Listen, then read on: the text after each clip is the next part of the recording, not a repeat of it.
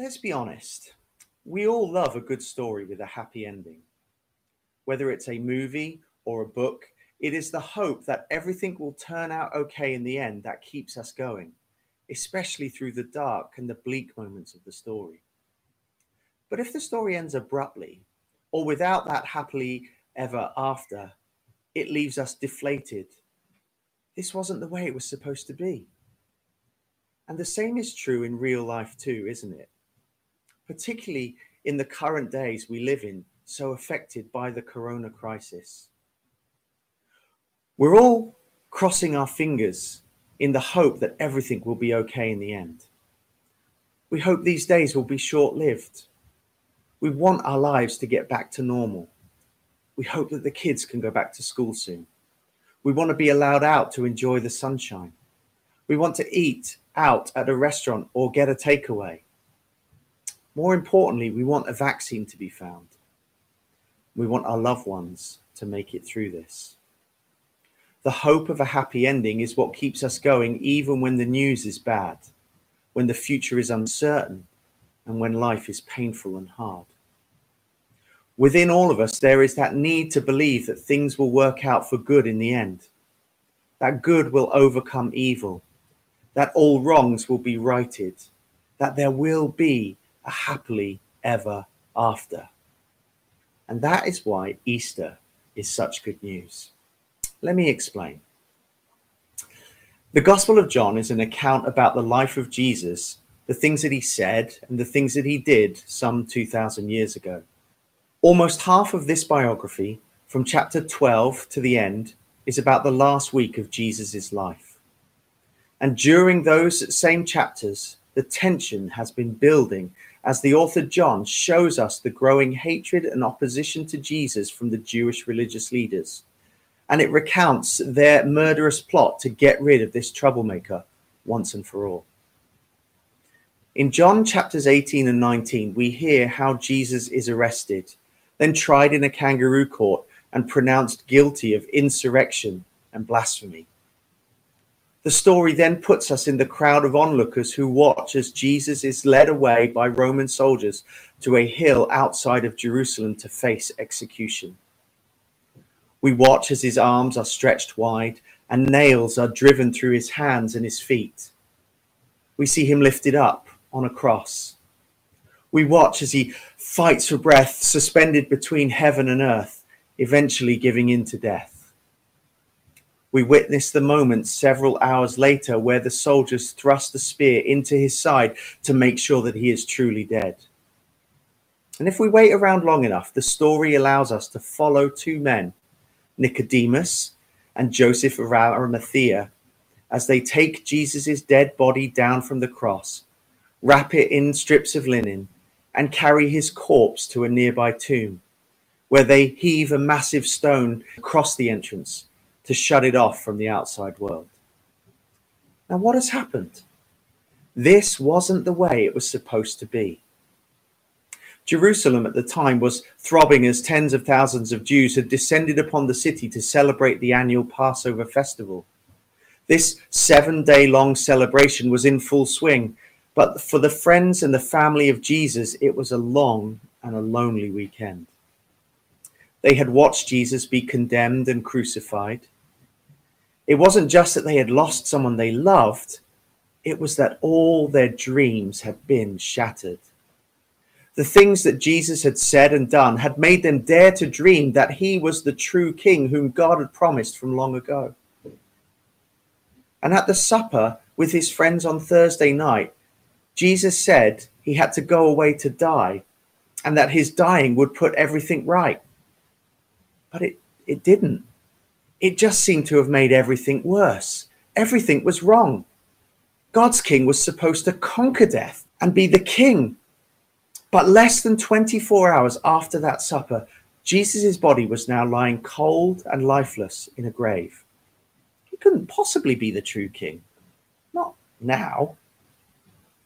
All that was left for them was to mourn his passing and go back to their old lives, to get out their nets and go back to fishing. Now, imagine if John had finished the story at this point. Like the opening video where the story stops immediately after the beast dies in the arms of Bel, it would be a sad and a hopeless ending. The tragedy of a life that promised so much but ended in betrayal, arrest, an unjust trial, and a gruesome death. If the story had finished here, it would mean that Jesus' death on the cross was pointless, and that his mission on earth to rescue men and women like you and me from our sins and restore us back to God would have completely failed. If the story had finished here, death would have had the final and decisive word in Jesus' life and in the lives of every single person who's lived, in your life and in mine too. We would be without any real hope for today or tomorrow. But wonderfully, John continues the story beyond Jesus' death and burial. Let's read together from verses 1 to 18. Early on the first day of the week, while it was still dark, Mary Magdalene went to the tomb and saw that the stone had been removed from the entrance. So she came running to Simon Peter and the other disciple, the one whom Jesus loved, and said, "They have taken the Lord out of the tomb, and we do not know where they have put him." So Peter and the other disciple started for the tomb. Both were running, but the other disciple outran Peter and reached the tomb first. He bent over and looked in at the strips of linen lying there, but did not go in. Then Simon Peter came along behind him and went straight into the tomb, and he saw the strips of linen lying there, as well as the cloth that had been wrapped around Jesus' head. The cloth was still there, lying in its place, separated from the linen. Finally, the other disciple, who had reached the tomb first, also went inside, and he saw and believed, though they still did not understand from Scripture that Jesus had to rise from the dead. Then the disciples went back to where they were staying. Now Mary stood outside the tomb crying. As she wept, she bent over to look into the tomb and saw two angels in white, seated where Jesus' body had been, one at the head and the other at the foot. They asked her, "Woman, why are you crying?" "They have taken my Lord away," she said, "and I don't know where they have put him." At this, she turned around and saw Jesus standing there, but she did not realize that it was Jesus. He asked her, "Woman, why are you crying? Who is it that you are looking for?" Thinking he was the gardener, she said, "Sir, if you have carried him away, tell me where you have put him, and I will get him." Then Jesus said to her, "Mary." She turned toward him and cried out in Aramaic, "Rabboni," which means teacher. Then Jesus said to her, "Do not hold on to me, for I have not yet ascended to the Father. Go instead to my brothers and tell them, I am ascending to my Father and to your Father, to my God and your God." Then Mary Magdalene went to the disciples with the news, "I have seen the Lord." And she told them that he had said these things to her. Early on a Sunday, while it was still dark, a lady called Mary goes to the tomb of Jesus, probably to prepare his body with spices and ointment for a proper burial. But when she arrives, she discovers the stone used to seal off the entrance has been removed. She didn't look inside, but probably fears the worst, and races back to Peter and John, some of Jesus' closest friends, to tell them in verse 2, "They have taken the Lord out of the tomb, and I don't know where they have put him." Who are the they? Maybe it's the Roman officials or the Jewish religious leaders. Maybe it was grave robbers, which was not uncommon at the time. So Peter, John, and Mary rush back to the tomb, desperate to find out what has happened to the body of their friend. John gets there first and stops to look into the tomb from the entrance. He sees the strips of linen that Jesus had been wrapped in. Then Peter arrives a few minutes later, obviously a slower runner than John, and he barges straight into the tomb and sees the strips of linen, but goes further in and round the corner and notices the burial cloth that had covered Jesus' head. It was neatly folded up on the side away from everything else. If this was grave robbers, Why did they go to the trouble of carefully unwrapping the body and folding everything up? Why isn't everything strewn everywhere like the usual scene at a burglary? In verses 8 and 9, we get a glimpse that all is not as it first appears. John is cornered by the facts: an empty tomb, no body, yet grave clothes that are still there, set aside neatly as if someone who no longer had any need for them. This isn't the scene of a crime. This is the scene of a resurrection. He and Peter leave, chewing over everything they have seen, trying to make sense of it all. Something has happened that meant they couldn't go back to fishing. Something convinced them that God was at work, that God was fulfilling promises of old, and that perhaps the crucified Jesus was, in fact, God's true king. Then in verse 11, we're back outside the tomb with Mary, alone, confused and weeping. She had to come to the tomb that morning to honor Jesus by anointing his body with spices. But now it was gone, and she's overcome with grief. She enters the tomb and encounters two strangers. John tells us that they were angels, but in that moment, with her eyes full of tears, Mary doesn't realize it. The two strangers ask why Mary is crying. Now, you don't need to be Sherlock Holmes to work out why someone is crying in a graveyard. It's obvious. Jesus is dead, and his body is gone, without a trace. It is a bleak moment, a hopeless moment, a heartbreaking moment. Now imagine if the story ended there. We'd be left with no answers and no comfort in the face of the death of loved ones. Usually, most of us try our best to avoid thinking about death, either on our own death or that of someone that we love, because it's just too painful and too heartbreaking to contemplate. We prefer to bury our heads in the sand and ignore death, pretending that if we don't dwell on it, when maybe, just maybe, we can escape it. But that is becoming increasingly difficult in the current days and situation. Every day we get the latest report of the numbers of people who have tragically and sadly lost their lives to coronavirus. The coronavirus seems to be creeping ever closer to us, affecting people that we know and love. It can sometimes feel that it's breathing down our necks. The daily 10 Downing Street briefing or the 6 o'clock news are poignant reminders that none of us are immortal. But Easter Sunday is good news. For Easter Sunday tells us that there is an answer to the heartbreaking reality of death. We cannot avoid it, but we can have hope even in the face of it. Death is heartbreaking, but it doesn't need to be hopeless. For death is not the end of John's story. In verse 14, Mary turns around, perhaps to leave and to go home, and she meets another man who asks her another question. Who is she looking for?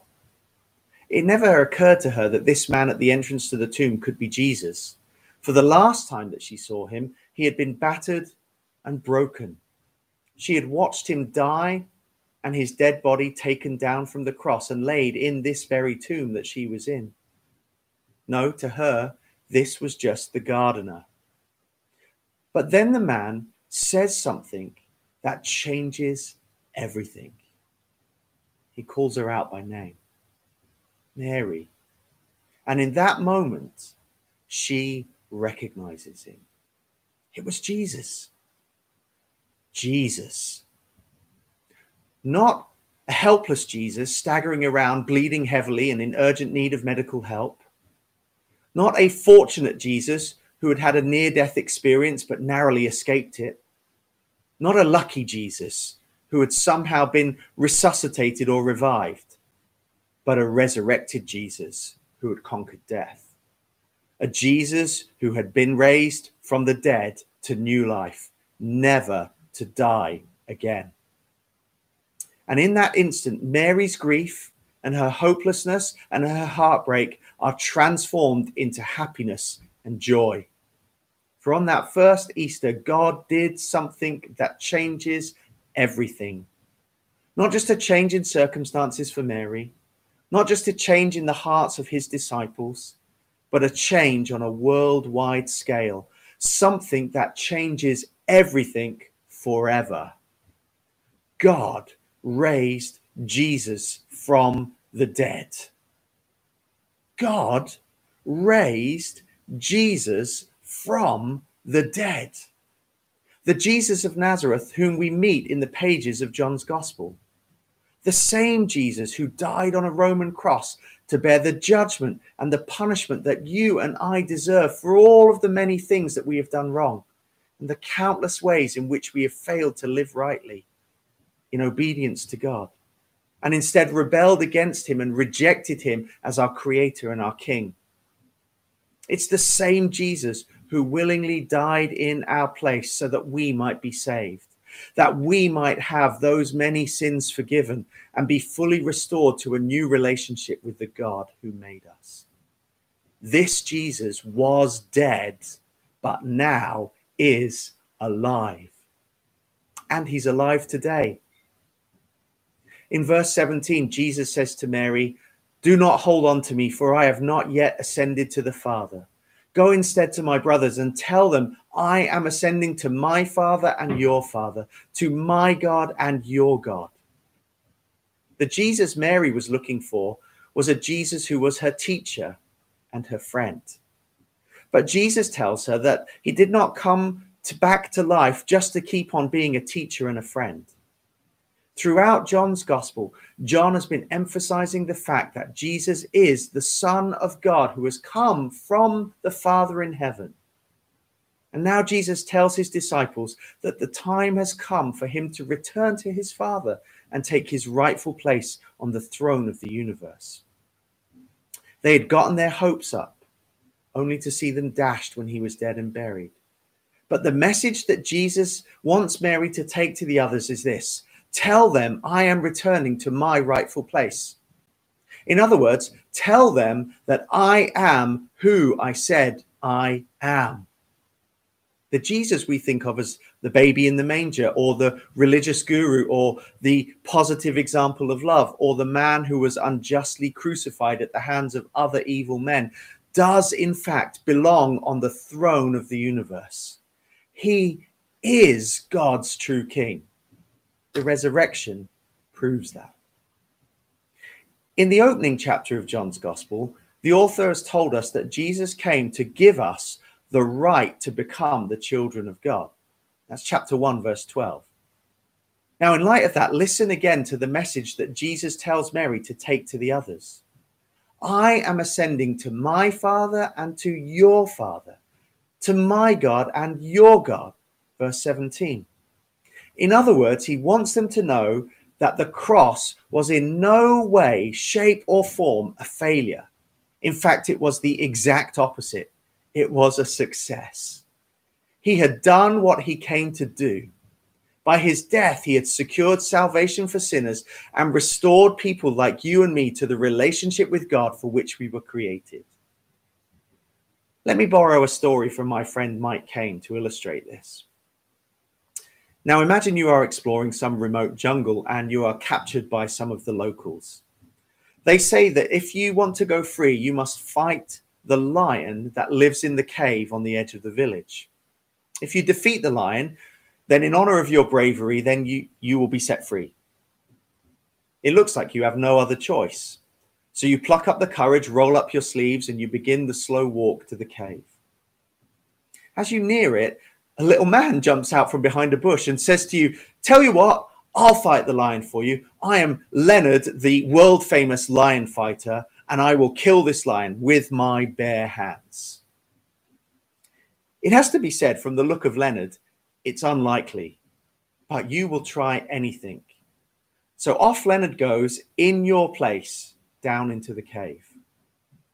For as long as he is in the cave, you don't know if he is who he says he is, or if he can do the things that he says he can do. He could be mad. Now, for as long as Jesus stays in the tomb, we don't know if he is able to do what says he is able to do, or if he is who he says he is. He could just be mad. But as soon as Leonard emerges from the cave, dusting down his shirt and dragging the lion behind him, you know that you can trust him. And you know that because of him, you now have a bright future. The fact that Jesus emerged from the tomb shows that we can trust him, that he is who he says he is, and that he does what he said he would do. And because of him, we now know that we have a whole bright future. The good news of Easter Sunday is that a heaven-sent hero has defeated sin and death on our behalf. And if we trust in him as our savior and king, we can have a life that goes beyond death, an eternal life, the greatest happily ever after, ever. Because Jesus died and rose again to new life, we can be sure that the hopelessness and the heartbreak of death is not the end, but actually the beginning of a new story, a better story, an eternal story.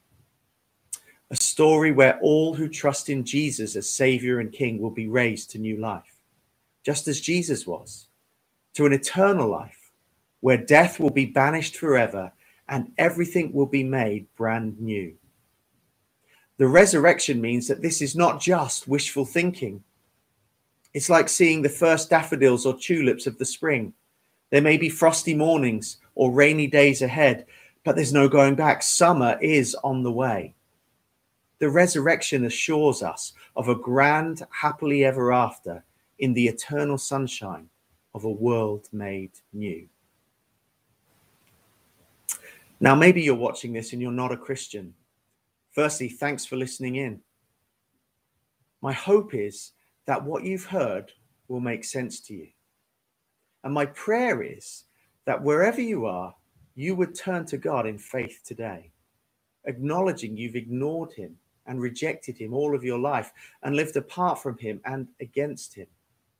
And that you would ask him to forgive you of all of those sins that you have done on the basis of Jesus's work on the cross for you.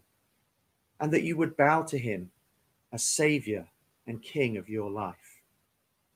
If that's you and you want someone to talk to or to explore things further, then please do get in touch with us by the email on the screen right now, info@gracechurchbristol.org. Most of us have more spare time than we will ever normally have. So why not invest some of that time to look more closely at who Jesus is and what he has done and what it means for you to trust him? We'd love to help you do that here at Grace Church. So please do get in touch with us via the email. We'd also love to be able to send you a full copy of John's Gospel so that you could read it for yourself. Now, maybe you are watching this and you are skeptical, especially because of the questions you have about how God could allow something like the coronavirus to happen. If so, we would love to send you a free ebook called Coronavirus and Christ by John Piper that examines this very question. If you'd like a free copy, please do get in touch with us via the email again, and we will send you one. We'd love to invite you all to join with us again. During the lockdown period, we are streaming services online here every Sunday at 11 a.m. And when this is all over, we will be back at Down in School every Sunday morning at 10:30. You would be very welcome to join us. We would love to meet you. So Easter Sunday is very good news. Very good news indeed. For it guarantees the ultimate happy ending to the story. And it is no fairy tale. For Jesus says in John 11, verse 25, without any doubts or hesitation, I am the resurrection and the life. The one who believes in me will live, even though they die. And whoever lives by believing in me will never die. Let me pray for us.